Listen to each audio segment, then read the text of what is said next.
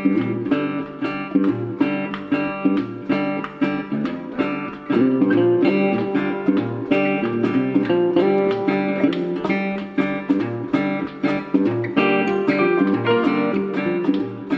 to the Live to Shoot podcast. My name is Jeff Dowdle, and I have been a licensed firearms dealer for the last 16 years. We talk about all things related to the Second Amendment, as well as anything else going in the world, or anything in my personal life, or anything else that I might find interesting. So welcome. August, we're at the end of July, and it is hotter than fire here in Texas. We are hitting 100 pretty consistently, and this is the time of year that I can't wait till fall, but we will get there, and then there'll be a time when I'll be wishing that the cold weather would go away, but such is the life in Texas. So welcome.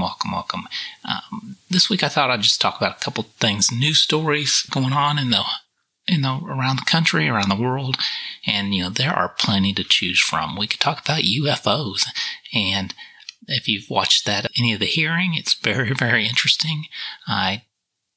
Not sure what to make of it, but I'm not a big believer in UFOs and aliens and such, but some compelling testimony of at least, again, confirming that our government is not very forthright with us, that they want to keep everything confidential and keep it compartmentalized and even make everything top secret so that the public can't be aware of it because they think they are our betters, that they control us.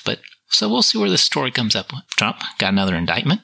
Again, they've indicted his maintenance man at Mar-a-Lago as well. Just all sorts of interesting things going on. Hunter Biden. What can we say about Hunter, right? I mean, his lawyers tried to sneak one past, basically tried to get the courts to grant him a get out of jail free card for everything he's ever done in the past or anything else he might do in the future. And fortunately, a judge who has a little bit of integrity put her foot down on that. But so, it's definitely not a boring time. But a couple stories as I go through and I collect stories throughout the week.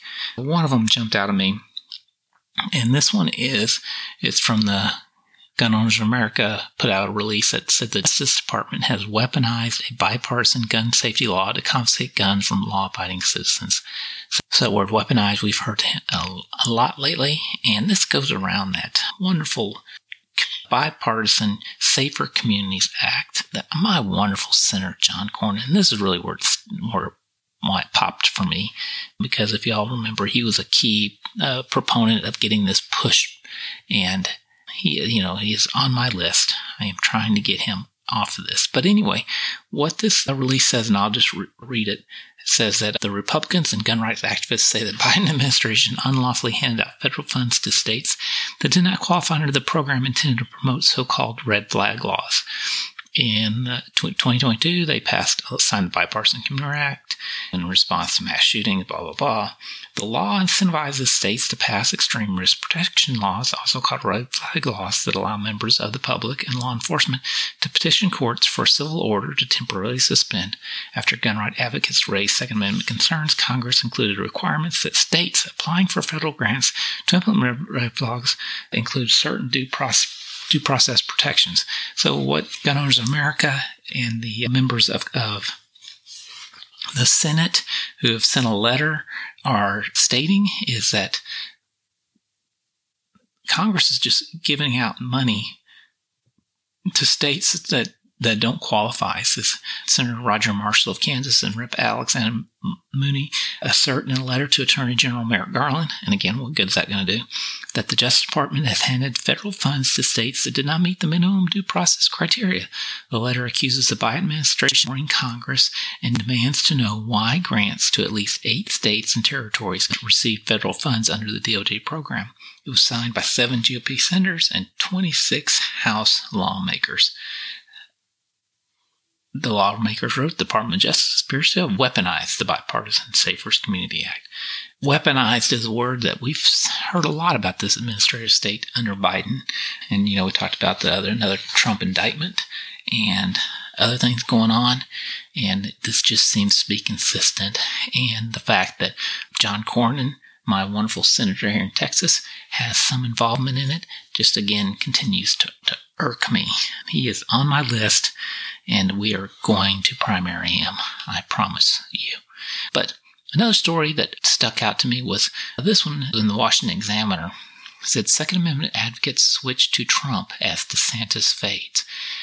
Now, this was interesting. It says the American Firearms Association on Wednesday that nearly 3/4 of its members backed Trump for the GOP nomination, giving up on Florida Ron DeSantis, who led in a similar survey in November.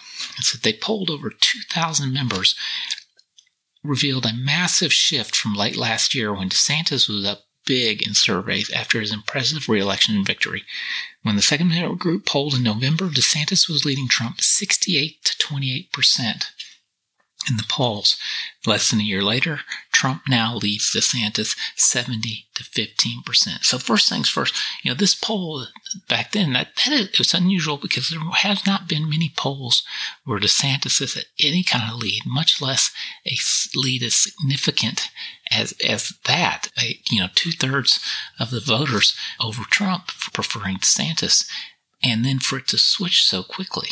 Now, when it comes to the Second Amendment, Trump hasn't been the worst. He put in the bump stock, ban and supported that, and some red flag laws type legislation as well. DeSantis has not been bad on Second Amendment. Got constitutional carry in Florida, but I think the crux of it is not who is the most pro-Second Amendment, but who can protect the Second Amendment, who is going to stand up against the ATF, the FBI, and Congress, our Second Amendment rights, who has the most strength of character, who will not cave when the times go tough. And I think now, as we've started watching and we've seen what the deep state, the administrative state is capable of, and all the things they're putting Trump through, that we know that he can stand up to the fire. Can DeSantis? I don't know. And I think that's what this poll indicates. And I think that is why in this podcast, I am pro-Trump. I believe anybody that's going to stand up and hopefully save this republic is Trump. DeSantis can speak a lot, but he's drifting. Vivek is coming up has passed DeSantis in many polls. And, Vivek has said a lot of things too. But I think when it gets to a national stage of Vivek against anybody else, he's not going to be able to carry the weight. And Donald Trump is, despite all the numerous indictments and charges that they keep throwing at him, trying to get him to falter. The polls keep just going stronger and stronger in him because American public sees through it, and they know that this is the man that is going to stand up and hopefully recover this republic. So interesting that the 2A community is starting to sense that as well and moving in that direction. So things are going to come. Things are going to get hotter.